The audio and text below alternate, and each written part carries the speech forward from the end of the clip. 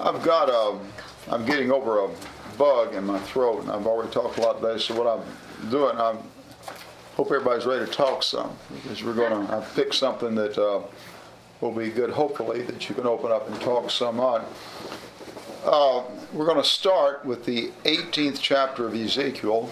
Turn over there, and I'll give you an idea about the subject. We'll go from the 18th chapter of Ezekiel to the 4th chapter of Deuteronomy. And then from there we'll go to 2 Peter, the 1st chapter, and beginning with verse 4. And then from there we'll look at 1 Corinthians 11:1 and Philippians 2. What we're going to look at is the idea of our accountability, our individuality, how much control that you actually have over yourself, separate and apart from your environment or genes or anything else. In our society today, we, which is influenced mostly from a secular humanist standpoint, that humans are thought primarily the product of their genes and their environment. A good statement on this would be maybe Clarence Darrow in his debate with William Jennings Bryan, in passing in front of the jail there in Dayton, made the statement that those people could not any more avoid being in jail than he could avoid being a lawyer. Our criminal justice system that in this generation has refused to deal with criminals from a standpoint of punishment for the most part is based on this concept that you are the product of your environment.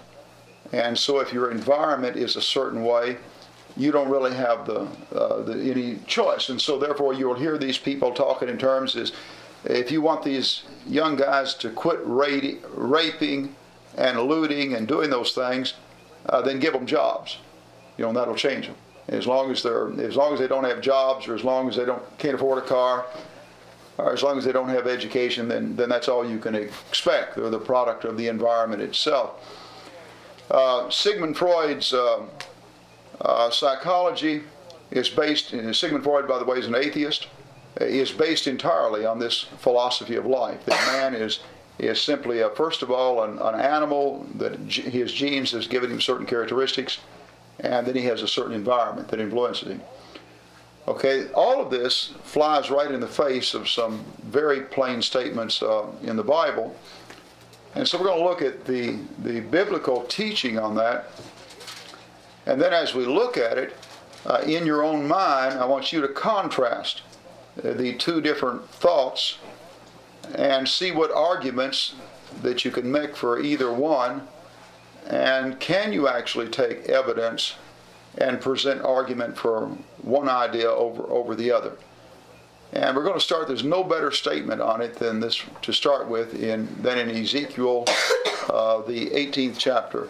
And so Mark, I'm going to start with you over here and read a comfortable amount and then pause, and let's go on through the 18th chapter. Okay, look at the verses like verse 5. It talks about there is a righteous man, describes all the good things that he does. But then look at verse 10. Then he says, suppose he has a violent son. So here is a righteous man, and he says he will live. But then he has a violent son. And he names all the things he does. But then the violent son, we're down to the grandson now. Verse 14, suppose this son has a son who sees all the sin his father committed, and though he sees them, he does not do them. So we've got a righteous one that has a violent son, and then he has a son who observes the conduct of his father and makes a decision not to be that way himself. And then comes on down in verse 17, latter part of the verse, it says he will not die for his father's sin. The father will die for his own sin. And then he makes, verse 21, you can have a wicked man who then makes a decision to turn away from the sins he's committed And the end result, verse 23, is he'll live. On the other hand, verse 24, you can have a righteous man who turns away from his righteousness, and he will die. The latter part of verse 24. And then you come on down and you run into this word in verse 30, sovereign. Declares the sovereign Lord. Somebody want to give me the meaning of the word sovereign? In control. Okay, you're sovereign, you're actually, you have total control, right, if you're sovereign. So we notice something here about the creation, Ezekiel expressed that on the one hand God is sovereign, but what about all human beings? They're free to choose whether it's going to be right or wrong. Okay, they're free to choose according to this, that although God is sovereign, people are not programmed in any way. They're actually free to choose. According to this, is having a righteous father and mother guarantee that the child will be righteous. Okay, and having an unrighteous is not guarantee either, right, that they will be. And he also gives weight to the power of observation, right? He says this unrighteous, or this one son can observe his unrighteous dad and actually make the decision, I'm not going to be that way.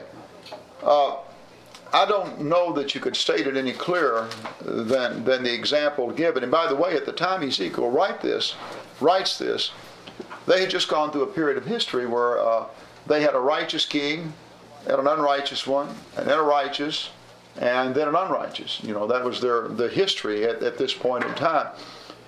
And the people, what they were doing, look at beginning with verse 2, the proverb they were quoting. The fathers eat sour grapes, and the children's teeth are set on edge. So what were they doing there?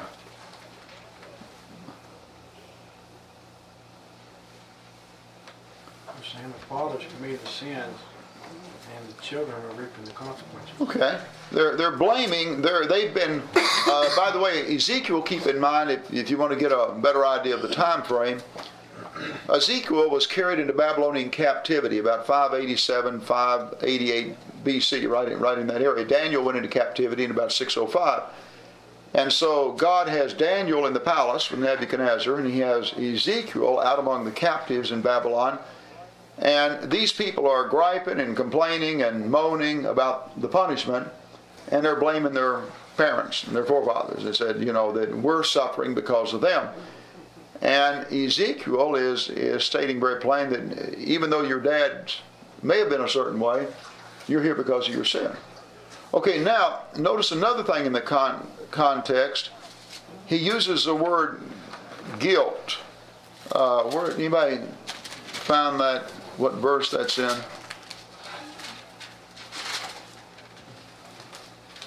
Said he would not suffer the guilt of his father. 20. Okay, verse, let's see. Verse 20, the soul who sins, one will die. Son not share in the guilt of the father, nor will the father share in the guilt of the son. Now, the Bible teaches that you can definitely suffer some consequences because of the sin of your forefathers. Remember in the law of Moses that there was a statement that he would visit the sins of the fathers unto the fourth and fifth generation. And he's not saying exactly 4 and 5. He's saying the consequences would be there, but the guilt is not. And so the Bible teaches that there can definitely be consequences that you suffer as a result of the sins of a previous generation, but guilt is only incurred by your sin. Okay, now to challenge that in your own mind, when do you feel guilty? When you violate your conscience. Okay, you have to do something yourself, right? My dad, biological, was a scoundrel. You know, I don't feel any guilt at all because of him. I have to do something wrong, and then my conscience bothers me. So I can suffer consequences for mistakes that he made, but not guilt. And so each person suffers guilt only for their own sin. Now, obviously, this would fly in the face of the fact that you're simply the product of your environment. right? All right, now, forget about this chapter. Think about our environment. And if you were talking to somebody, what would you give as evidence to support this from the world that we live in, that you actually have the capacity to make choices, good or bad, no matter your environment? What could you look for as evidence of that? From a worldly aspect, or Just from the examples of life. Here you're talking with somebody that is steeped in Sigmund Freud, and this is the psychology of the day, and so you're talking about accountability, even though this person might have a terrible environment. And of course, you've got the plain statement from the Bible here. What would you draw on as evidence for that in the world that we live in? Someone turning out good, even though they came from a very bad environment. Okay. Is that what you're saying? Right. In other words, all right, is that a truism in our world, and based on all your observations of life, have you known or read about individuals who come from an environment where maybe the mom and dad were terrible and the place where they lived was terrible, and yet this person was a jewel? I mean, that person exists, doesn't he? Okay, well, let's go to the ghetto. And we're looking at all these people doing these things, and we're blaming the environment. For example, let's go back to L.A. And when that happened after the first Rodney King decision, they said, well, it was only natural because of the way these people have lived and been treated and all. But did all the blacks react that way from that environment? Were there some blacks that reacted the opposite? That when the white guy that was beat up so bad, it was a black woman, in fact I think two black women, who came to his rescue, managed to get him in the truck, and one of them drove it out of there and helped fight off the people where they come from the same environment, lived in the same situation, and had suffered the same kinds of abuse from the whites. So I mean, our society, I'll agree, it has been racist. And so but yet they reacted totally different in that situation. Okay, are there those individuals who have we known that come from an environment where they've been taken to church and mom and dad were decent people and they had decent people around them and they were taught values and they did some atrocious things?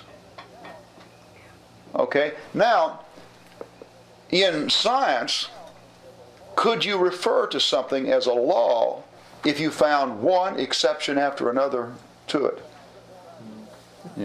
You couldn't. In fact, in science, we don't call something a law if we find an exception to it, do we? When we talk about the law of gravity, the first and second law of thermodynamics, we haven't found any exception to the thing we're talking about. And so when we observe it, and we observe it, and we observe it, and there's no exceptions, we say this is a law. And it'll stay that way until we find an exception. So I'm saying this philosophy that is being propagated in the secular humanist realm is one that, forget about the Bible, there are a multitude of exceptions to it. And so then and then we look here, and when we make our observations of life, would the observations of life be in favor of what Ezekiel is saying here? Okay, now there's no question that you're going to find maybe more of something than something else depending on the environment. And I don't think there's any question that it's easier to go with your environment. Okay, I think there's no question there. But the point is, do we have the ability to step out beyond the environment itself? Now, this can become important what we're working up to when we get over to Peter. A lot of Christians have been influenced in this area that I think keeps us from developing ourselves and becoming more Christ-like. And we even pick up on certain things that, I've got a temper just like my dad, or you just have to live with me, I'm this way, or maybe a girl, the same way, that I am this way, you just have to accept that. I've always been this way, my mom was this way and my granddad was this way, etc. And really, what Christianity is about is really change, and with the attitude that we have that capacity for it. All right, now let's notice something else over here to Deuteronomy 4. Keep that in mind, what he said in Ezekiel. And let's look at this over in Deuteronomy 4, beginning with verse 5. And the Israelites have been given this law by Moses. Now keep in mind, their background is pagan. They come right out of...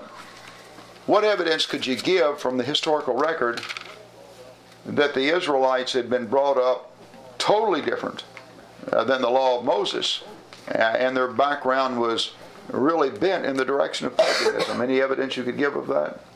When Moses was going to get the 10 Commandments, and they made the idol for them. Okay. That golden calf actually was an idol. The holy cow was actually an idol in Egypt. And they practiced, their gods were fertility gods. And so when Moses came down, all that revelry and sexual misconduct and all that was going on was literally a part of the worship that they had learned in Egypt. And that was they worshiped by fornicating. And that was through the fertility gods of that day. And so and the bull and the cow were symbols of fertility. And so we see in their background that that's their background, and yet Moses is going to give them the law and expect them to change, right? Well, then they're living in a world out here, a pagan world of that day, that is a certain way. Okay, now with that in mind, where do we leave off reading? Okay, Ange, start with verse 5 and read 5 through 8. See, I have taught you decrees and laws that the Lord my God commanded you, so that you may follow them in the land you are entering to take possession of it. Observe them carefully, for this will show your wisdom and understanding to the nations, who will hear about all these decrees and say, surely this great nation is wise and understanding people. What other nation is so great as to have their gods near them, the way the Lord our God is near us whenever we pray to him? And what other nation is so great as to have such righteous decrees and laws as this body of laws I am setting before you today? Okay, as pertains to human beings and their conduct and their powers of observations, no matter what the environment and all, do you see anything in those few verses?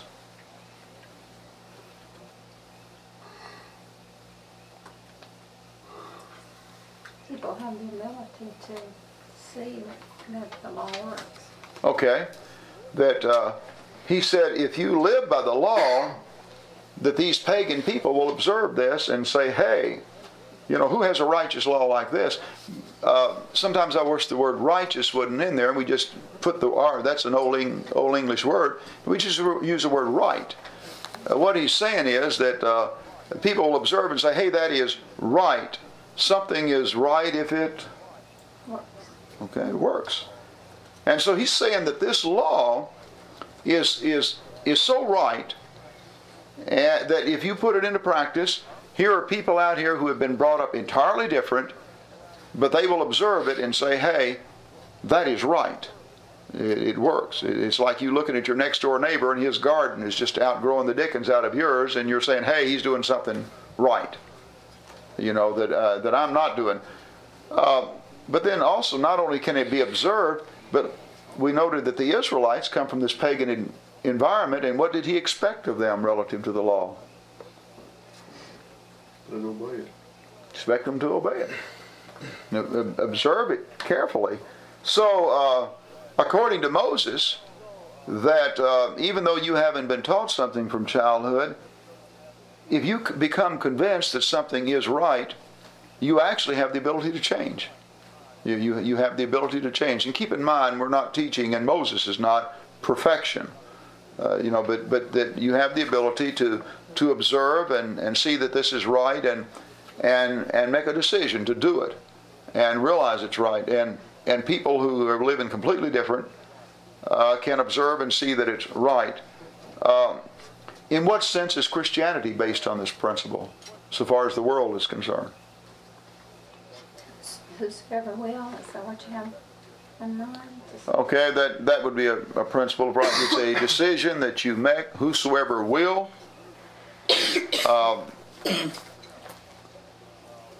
Anything else? Principle here that's actually used to promulgate Christianity, grab people's attention.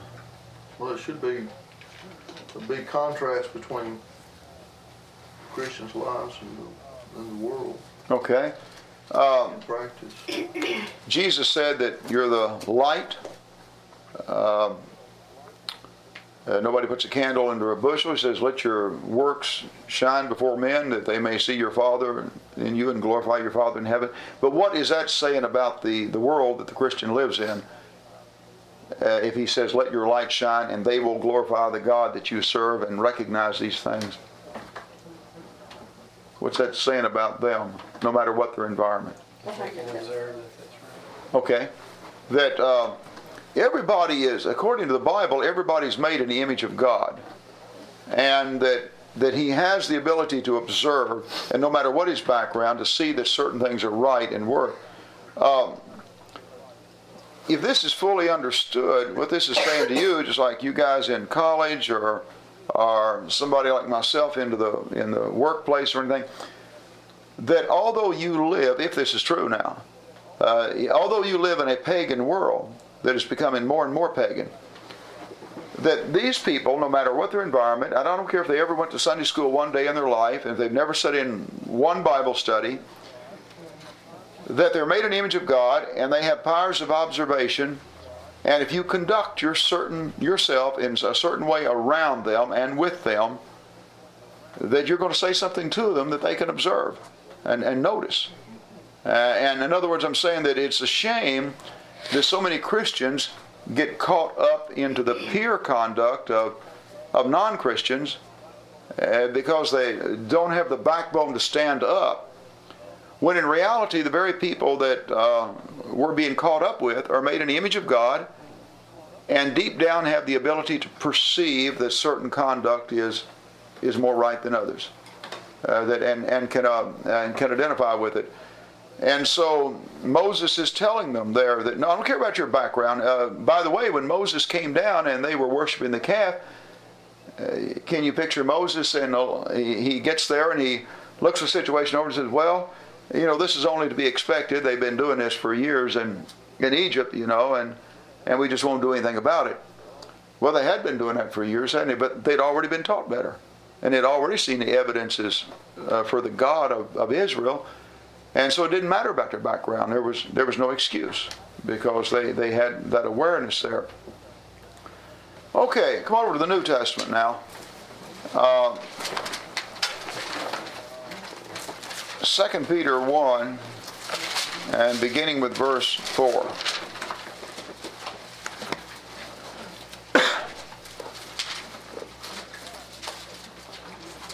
All right, now, notice before we read this, too, if you're talking to people, and you're going to have a lot of friends that have problems, and of course, your goal as a Christian is to mold yourself in the image of Christ and also to lead others. If this is right, and we can show it and demonstrate it, can you see something that you've got to offer to yourself and to others that cannot be offered by a modern psychiatrist?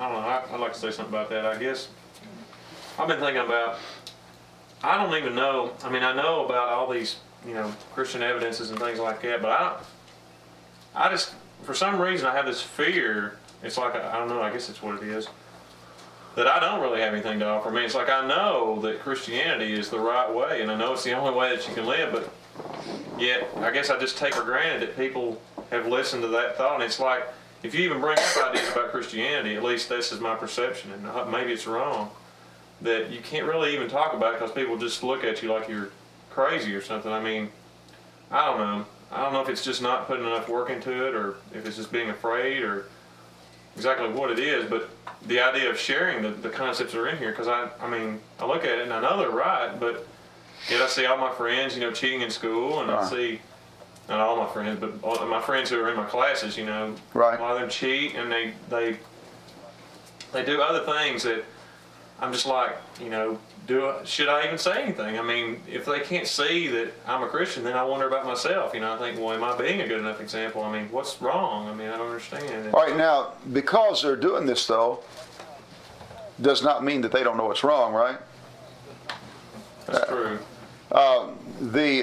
Before I became a Christian, I did some wrong things, but I believe they were wrong. It was interesting to me. I spent 4 years in the Marine Corps, and the guys when we went out, did a lot of wrong things.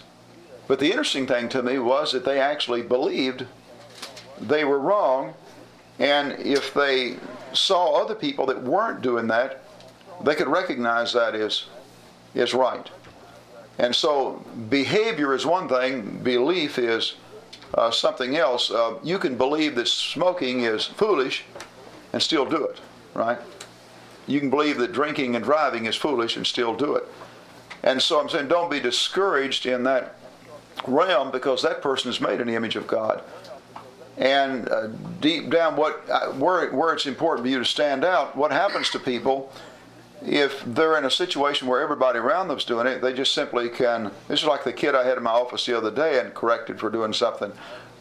Louise was there. First there was denial and I lied, but then when we finally nailed him down, it was everybody's doing it. His next thing was that, what are you so shocked for? Everybody is doing this. And then he pointed the finger at me. And he said, when you was my age, didn't you do this and all? Well, I know the world that this kid comes from, and I'd say he's being honest with that observation.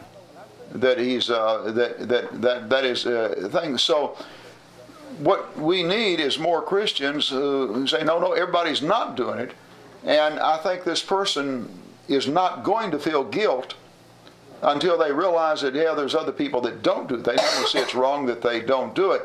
And I believe that by good conduct, you can actually begin to cause people to feel guilt for the wrong they do. And the first step towards repentance, and of course where our goal is Christ, you don't repent until you feel guilt. And you don't feel guilt until you believe you're wrong. And as long as you can cop out and say everybody's doing it, everybody's promiscuous, or everybody lies, or everybody cheats, all the guys sow wild oats, etc. As long as you got that in your mind, then you've got a cop-out feature. But then what happens, you meet another person here who's living in your same environment, and they're not doing that, and so you lose your cop-out there, because that person is not doing it. And maybe, in the long run on that, Mark, you may make a lot of people think that you're not realizing that when you don't cheat or don't do, some of the things. But this is exactly what Jesus was asking them to do, is to be the light in the world. The world is dark, and so he says you be a light. And I think that, for example, in our society, I don't know the exact statistic on this now because it's about 5 years old, but I heard it in a Billy Graham presentation, and he was dealing with the divorce rate in our society, that it was 1 in 2. Actually, it's about 58% now. But at that time, it's about 1 in 2. But he made the observation that when two Christians, who each came from a Christian home, where there had not been a divorce, no, they each come from a Christian home, and who have met on a Christian campus and married, when they look at those people in the stats, their divorce rate is 1 in 400. So just a tremendous difference there. And I'm saying that Christians in our society, by having successful marriages and by rearing their children in a successful way, can be an example. And what people do, they actually cop out because everybody around them seems to be doing it. And what Ezekiel is dealing with over there is he's trying to get them as individuals. He's trying to take a cop out and says, no, you are what you are by your choice, period. And you can do right if you want to. And this is the impact of the entire Bible, I believe, Old and New Testament, that God has given us free choice. And no matter what our environment, we can make a choice. Now keep in mind, I'm not saying that the environment doesn't make it easier or more difficult. If you're brought up in a family that uses poor English, You can be very intelligent and you're probably going to be using poor English, right? But does that mean you have to continue? You can study and you can make an effort and you can begin to use. Now, it may be natural to do the right thing for somebody else, but you can actually change your entire language pattern through effort. I think what Mark's saying, I think if we don't watch ourselves, that can discourage us from doing it. But most people will not accept, so I think you have to go out with that and know that we're not held responsible for converting that person, but we are held responsible for getting out the message. And so I think maybe the idea to keep in mind is that we just keep plugging away, and there are honest people out there, and eventually there will be those people who respond. But even those that don't, like take this person you're talking about, Paul said, if Christ is not raised from the dead, let's eat and drink, for tomorrow we die. If I did not believe in God, if I were not a Christian, I would be a liar. Because I would definitely lie if it was to my advantage. It'd seem crazy to me not to. And yet I would believe it's wrong. Because I don't want anybody deceiving me so I could perceive it.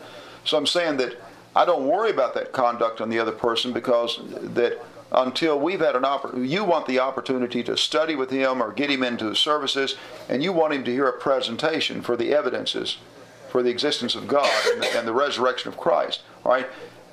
Your conduct is going to be a big factor in whether or not he's willing to come and listen. Even though he may be doing wrong, he's made an image of God, and he's going to identify with that right conduct. And he may still do the wrong because he don't believe and he doesn't have the incentive. But still there is that conscious identification with what is right, and it can have a part. And so think of yourself, rather than just converting that person, is sowing a seed in his mind. And that the ideal is to make him receptive to at least want to hear, the evidence is presented. And think of conversion as this long-range thing that's going to happen. Notice something that happens with this idea that's presented in the Bible. Our psychiatrists simply take people where they're at, and they leave them where they're at. They tell the homosexual, accept the fact that you're a homosexual. You can't do anything about it. And they leave him in that condition. And they take a person, and their way of handling anything is learn to accept yourself as you are, and then let other people learn to accept you. That is the modern way of handling it. Accept yourself as you are, and not. So you really confine a person to something terrible for the rest of their life, when it's only the Christian offers. He comes to this person and he says, I don't care what your past, or whether or not you're a homosexual or a prostitute or whatever you are, that you don't have to be that way. You can change and be a totally different person. And reap the benefits from being that other type person. So you offer hope that they simply cannot. Okay, look at this on this again with the same concept in mind. Start with, where was we up to in the reading? John, let's start with verse 4, and let's see. Let's go on down through verse 12. 2 Peter 1. 2 Peter 1. By this he hath granted to us his precious and magnificent promise, in order that by them we might become partakers of the divine nature, having escaped the corruption that is in the world by lust.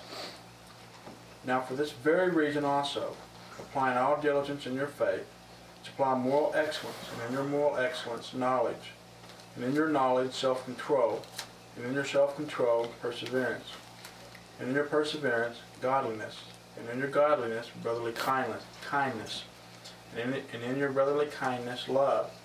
For if these qualities are yours and are increasing, they render you neither useless nor unfruitful in the true knowledge of our Lord Jesus Christ. For he who lacks these qualities is blind or short-sighted, having forgotten his purification from his former sins. Therefore, brethren, be all the more diligent to make certain about his calling and choosing you. For as long as you practice these things, you will never stumble. For in this way, the entrance into the eternal kingdom of our Lord and Savior, Jesus Christ, will be abundantly supplied to you. Therefore I shall always be ready to remind you of these things, even though you already know them and have established in the truth, which is presented with you, present with you. Okay, look at verse 4. You may participate in the divine nature and escape the corruption that is in the world caused by evil desires. In other words, he said there's something that you can do that actually participates, the one translation says partakes of the divine nature and can escape the corruption that is in the world caused by evil desires. All right, then he says, make every effort, in that verse 5, make every effort to add to your faith, and then he mentions goodness, knowledge, self-control, perseverance, godliness, brotherly kindness, and love. And said if you possess them, they'll keep you from being ineffective and unproductive in your knowledge. And if you do not have them, you're nearsighted and blind and forgotten about your past sins. And it says if you do these things, you will never fall. Okay, and then where does it say about receiving them in increasing manner? What verse is that? 8. Verse 8. Okay. You possess these qualities in increasing measure. Okay. What does that say about the whole thing when you say, if you do these things and if you possess these qualities in increasing measure? That you're not going to do it perfect to start with, but you can get better. Okay, are you ever going to be perfect then? Okay, so on the one hand, you don't reach perfection, and these qualities, every quality is possessed to a certain degree, whether it's faith or love. We often say a person loves, or he has faith, or he's kind, or he's courteous, or he has self-control. But the truth is, all of those are possessed to different degrees, right? And then you reach a certain level, wherever that may be, where we say, he's good in this area, he's patient in this area. And what we really mean is, in comparison with the average person, this quality stands out. But we don't mean that he don't have room to grow and all that. And that's true with all his qualities. But what he talks about there is really the remaking of our personality, isn't it? That this is, he says, partake of the divine nature. This is the personality of God, if personality is the best word, it may not be. And so he said, we make an effort to partake of those. Anybody who exercises self-control is making an effort to do it. And we often say that, well, you know, he's just kind or something like that. If somebody is kind, I guarantee you they're making an effort to be kind.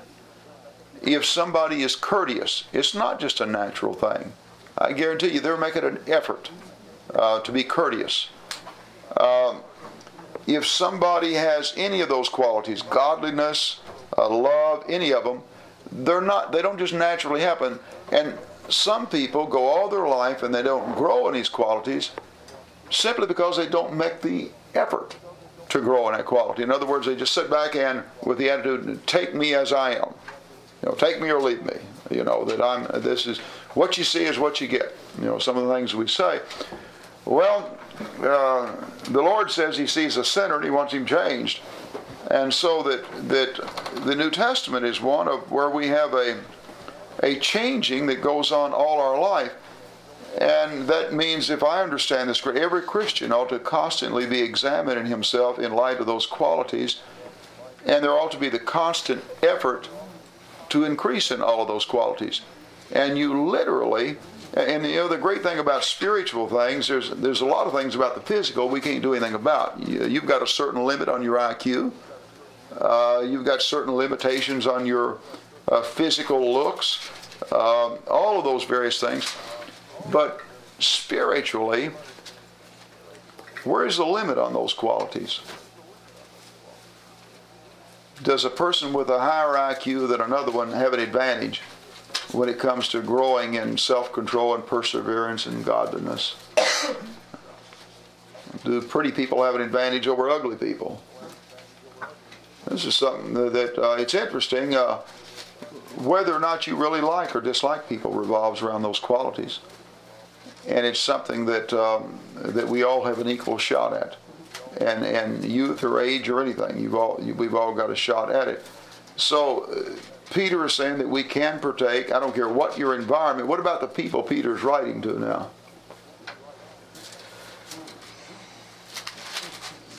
Were they brought up as Christians? They weren't, were they? We're not brought up as Christians at all. And so writing to them, he's telling them to become that type of person. Paul, where is the scripture that Paul uses, talks about running the race, Christian race? In Romans, isn't it? 1 Corinthians 9, where he talks about not beating of a shadow or anything. 1 Corinthians 9, the latter part. Yeah, the latter part. Yeah, that's a good example that's a real good example to tie in with that. Everybody want to turn over there? 1 Corinthians 9, and somebody want to read that? Verse 24 through 27. Talks about going into strict training, so again, you got effort. Okay, somebody, where are we up to anyway? Annette, do you want to read that, please? Yeah. If you don't feel comfortable at the next, I don't want to make anybody feel uncomfortable. Okay. No, I don't want to read. Let's see if you can read it. No, I'm saying I generally say that at first and just forgot to say it. Anybody doesn't feel comfortable, just let it 24 pass. through 27. 24 through 27. Okay. Do you not know that in a race all the runners run, but only one gets the prize? Run in such a way as to get the prize. Everyone who competes in the games goes into strict training. They do it to get a crown that will not last, but we do it to get a crown that will last forever. Therefore, I do not run like a man running aimlessly. I do not fight like a man beating the air. No, I beat my body and make it my slave, so that after I've preached to others, I myself will be not disqualified for the prize. Okay. And Paul said, I'm not a shadow boxer, I'm hitting. That. So look at the statement he makes there. I beat my body, make it my slave. And he compares himself to an athlete that's in strict training. All right, think of the qualities that we just read. Why does Paul have to make that statement that I beat my body? Because it goes against what you really want to do, what your impulses are. Okay. I mean, the natural way to react to people is a lot of times in anger or selfishness. Okay. The body is part of the animal kingdom, isn't it? I mean, the body's not made in the image of God. And so when we see something that looks good and tastes good, we just want to eat it. And so then the old brain has to kick in. And then self-control, or we just eat it. And the same thing with anything else. When it comes to our sexuality, to anything, you're just in a body. And the body just sees what it wants, and it desires it.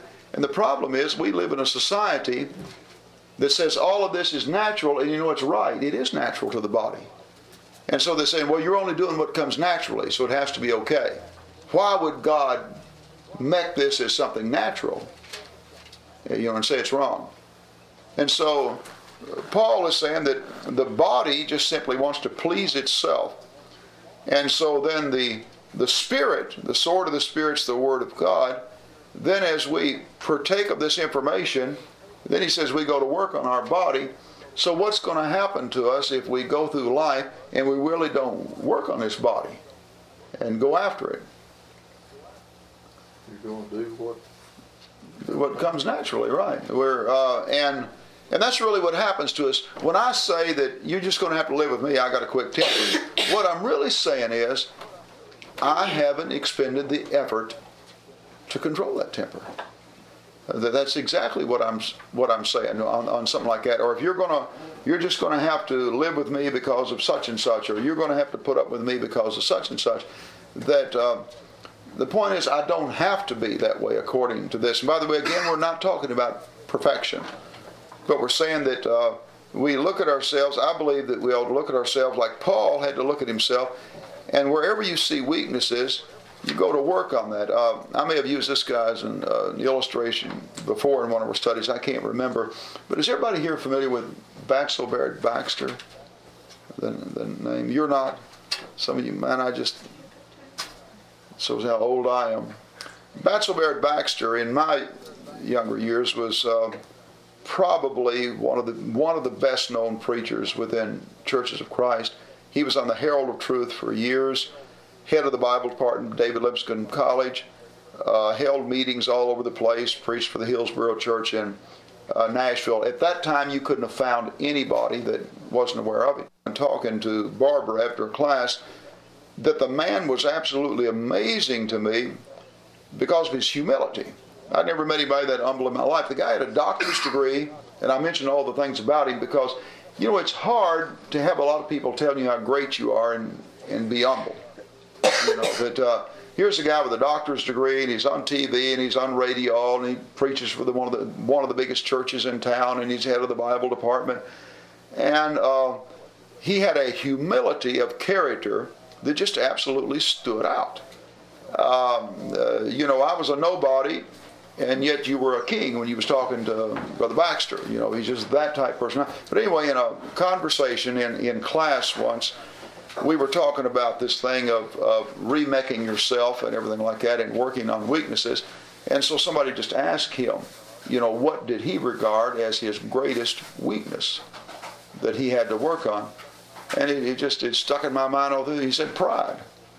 That he looked at himself as a young man, and he said his biggest weakness was pride, that he was successful all through life, everything he did, and he said it was, but what had happened here is that he had taken a look at himself as a young man and recognized pride as something that, from a Christian standpoint, was not great, and had worked on it. And hadn't said anything to anybody. And then here I am, years later, sitting in his class, and thinking of him as the most Christ-like and humble in heart individual I'd ever met in my life. But I'm saying that on any characteristic, I believe we have the God-given ability to take these characteristics, and if we're really willing to work on them, we can incorporate them into our personality. That the goal of Christianity is to become Christ-like. Moses gave a law. There were a lot of part of the weakness in that law is you never got to see anybody keep it, including Moses himself. Keep it to its fullest. And the beauty of Christianity is that you have a life that perfectly lived it, and then he says, follow my example. Well, move right over here to this next chapter, that after Paul makes that statement, and look what he says in 11:1 of 1 Corinthians.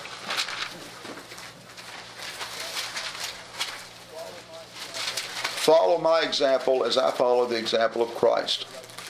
Notice what he said right before that in verse 33, or let's back up to verse 31.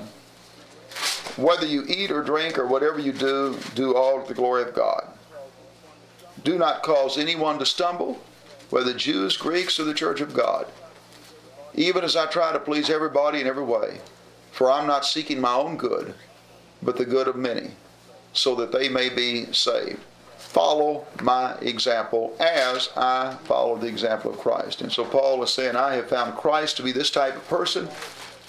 I'm following his example. And he's already told you it wasn't easy, hasn't he? He said, I have to beat my own body. And I have to buffet it. Any of these people, think of any good quality that any of your best friends have, and I'll suggest to you that the quality is not natural, that they work on it.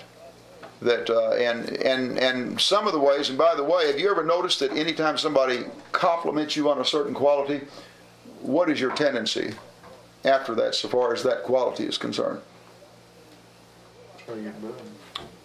You realize they noticed that, and you actually file it in your mind, and that's, by the way, you get self-fulfilled prophecy. That's why the teachers are told to compliment children. When they're good, tell them they're good, and reinforce that in their mind that, hey, I'm good. And on any other quality, and if the kid does something that's smart, then that was smart. and put it in his mind that he's smart.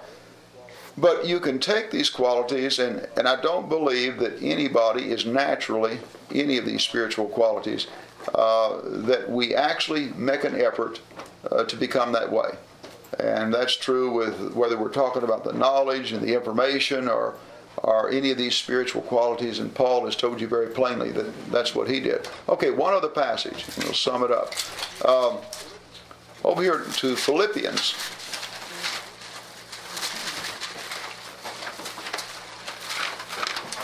The second chapter.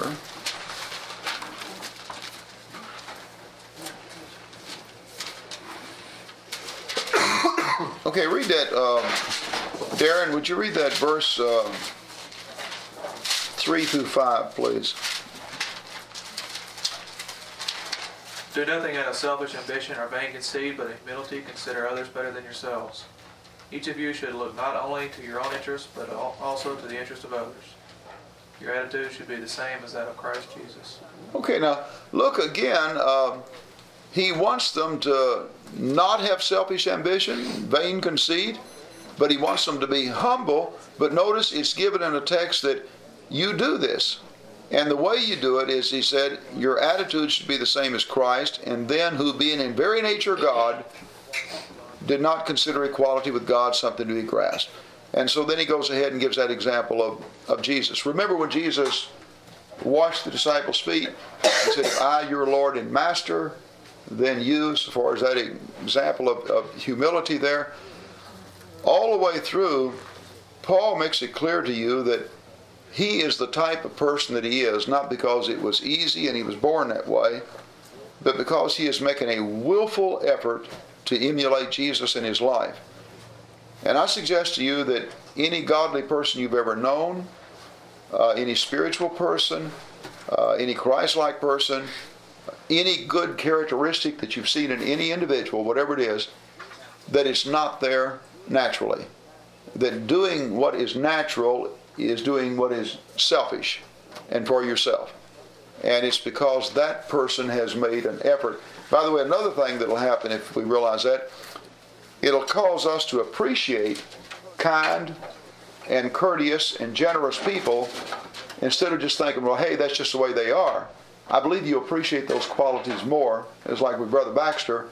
I appreciated his humility more when he made the statement there. That because, it made me feel good because that I was a young man then, and I considered, if I were evaluating myself, I considered pride. And by the way, this is a big thing with males, and with most males, pride is a big factor, especially with males. And so I looked at that and I thought, well, man, if that was a problem with him and he can do it, then maybe there's hope for me too. And I think that when you teach others, if we're willing to come out and say, hey, this isn't easy for me. I have the same desires. I have the same frustrations. I've made the same mistakes. But I'm doing this because I'm making an effort to do it, and so can you. And it actually, the proof of the pudding is in the eating. It really works. What it also says when you're leading people to Christ and you're talking to this person that has been a prostitute or is a homosexual or is a whatever, is that you're letting that person know that you're not doomed to that. You can honestly change your life and you can be exactly what you want to be. And don't let anybody convince you that you have to be a certain way because your mama or your daddy was or your environment. Any comments or observations before we I have a question. This is something that's kind of been on my mind, I guess, the past few years. I'll illustrate using an example. Before we went to Prague, the mission group that went to Prague, we took these personality tests. It's like the Taylor-Johnson or some kind of test like that. We found out what areas where I would like to explode, somebody might not. The other person might be real extroverted, and another person might be introverted. I know I have a couple of friends, I guess, that are real big on this personality stuff. I mean, like ISTJ, you're an introvert, or you're a thinker, or a feeler, you're all these different things. And I guess, to what extent how does that come into play? I mean, is Paul talking about, if I'm an introvert or whatever, do I just operate as an introvert, or is that just a bunch of garbage, or what? I mean, how does that? You might have tendencies that make you sort of. I don't believe any of it personally. First of all, I don't believe in stereotyping or character. I believe you can be what you want to be, if you want bad enough. When it talks about your personality, have you ever read Norman Vincent Peale? Anybody ever read the biography on him and all? Extremely shy, totally introverted person, problem stuttering, and became one of the greatest public speakers and a great minister and renowned, and he's outgoing and has never seen a stranger. And he made a decision to be a certain way. That when you tell a person that you're shy, and you get them to accept that, yes, you'll get self-fulfilled prophecy. They go all the way through life. But if that person becomes convinced that, and keep in mind, there's not necessarily anything wrong with, sometimes it may not be shyness, but if a person is to the extent that they don't speak up when they want to, then their shyness is to their detriment. And I'm saying that don't let that person believe it. Let them know that you can be just exactly what you want to, and you can speak out, and you can be just as outgoing and loving and out as somebody else. And I think you can really make the decision to be either way you want to, with a conscious effort. There may very well have been things in your background and in your family and certain things that predisposed you to go in a certain direction. But Christianity is based on the fact that you can change. And I know we had a conversation today with some of the elders that came down, and we was talking about a situation where you had a young man that got up to speak recently, and he passed out. A 16-year-old boy, and they was telling me about that, about part of their training program, I guess. And I told him that to go back and talk to that young guy, because if he doesn't watch it, he won't get up there again. The first time I spoke publicly, my mind went blank, and I had to sit down. And my mother told me, says, "You're not cut out to do that." And see, it embarrassed her, that it was a young men's training class, and they had built that all up and everything, and I was up there and I'd worked for hours on my lesson. I just got up there and went blank. Didn't say one word. Felt terrible, and sat down, embarrassed her. The other guy, the preacher's son, he could have talked all day. And so, but I'm saying that I don't buy that. I think that I think a person can actually be a shy, introverted person, and if they make a conscious decision they want to be another way, I think they can do it. And I think you ought to put that in their mind, and that's the only way they will. And you can give all kinds of examples with life of people who were a certain way in any number of areas and became totally different because they went to it. Who was the guy I'm trying to think of? The great runner, the guy that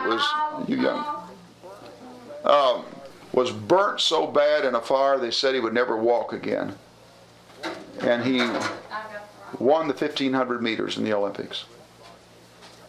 I read his biography as a kid. I can't even think of his name right now. The fact they told him he couldn't walk again is what motivated him on. But I believe that in any number of areas, you see it in athletics, you see it in scholastically, and I think spiritually is the best of all, because there are limits when it comes to scholastically and things of that nature. But spiritually, and when it comes to your personality, I really believe that you can be exactly what you want to be. And of course our desire is to just move in the direction of becoming more and more Christ-like. And Christians saying that I can't talk to people or lead them to Christ or anything like that, I think that's a cop-out. They'll do that all their life as long as they say it. They need to say, I can do it, I just need to learn how. I may have to work at it to start with, but they can do it. It seems to me like that all of that is intertwined. I don't know, the more I thought about it, I guess even just tonight, it just makes sense to me that any aspect of your life that is not brought in line with something that needs to be done as far as being a Christian, you need to do it. I don't know.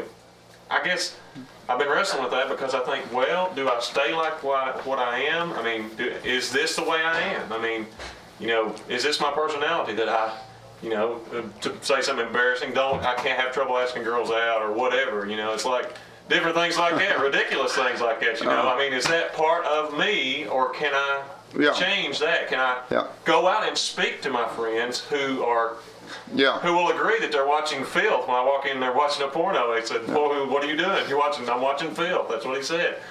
You know, on and on. I just need to know what kind of, you know, to what extent do I need to bring my personality, change it? I mean, I don't know exactly what needs to change. I don't know what. Christ is a goal for all of us, and we're always going in that direction. Keep in mind about the other fellow, you can't force anything on him. But you can always have in your mind, he's made in the image of God. And I don't care what he's doing, he identifies with what is right. He's got a conscience, and he's made in the image of God, and deep down he identifies. But you see what I'm saying? It's like, I don't know, I've been listening to all this talk about, you know, you're a thinker, or you're a feeler, or you're an introvert, or you're an extrovert, and all this stuff, and it's like, well, if I am, am I? And then do I operate inside that context, or what? You know, I don't know. Well, anytime you get that kind of stuff, and you've got contrasting different,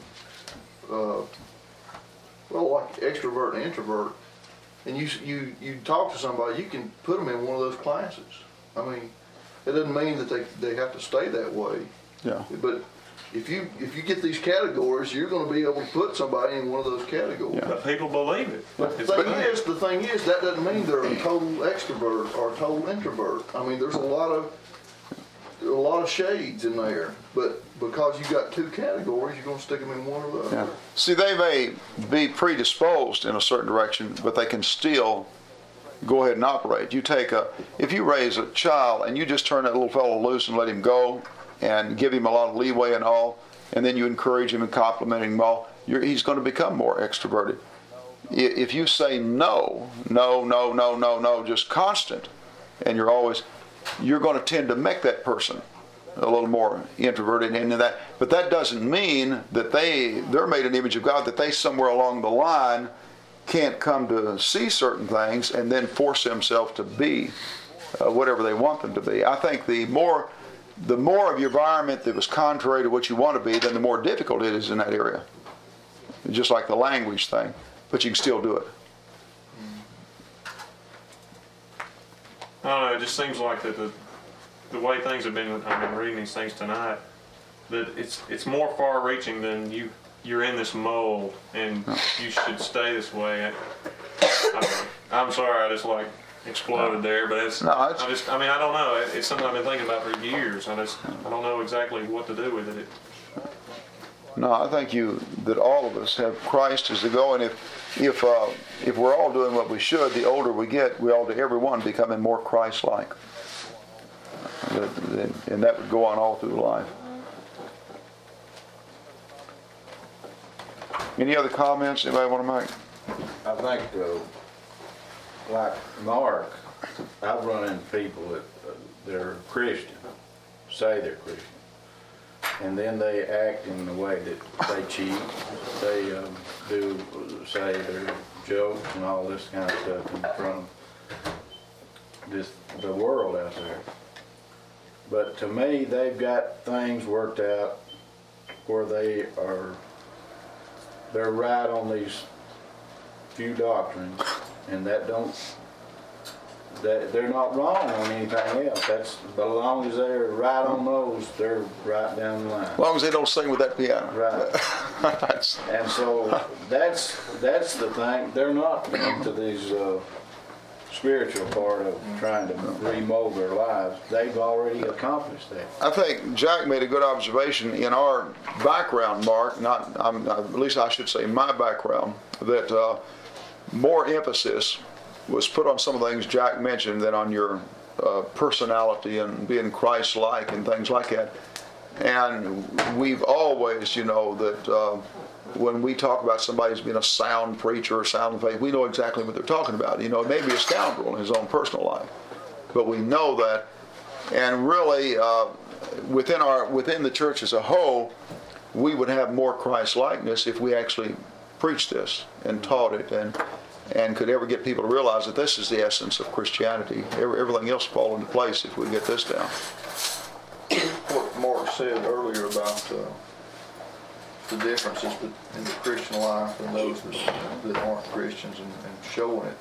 I think sometimes the college atmosphere is kind of artificial in a lot of ways, because you see a lot of people that may be doing things that are bad, but you really don't see them reaping the consequences of those a lot of times.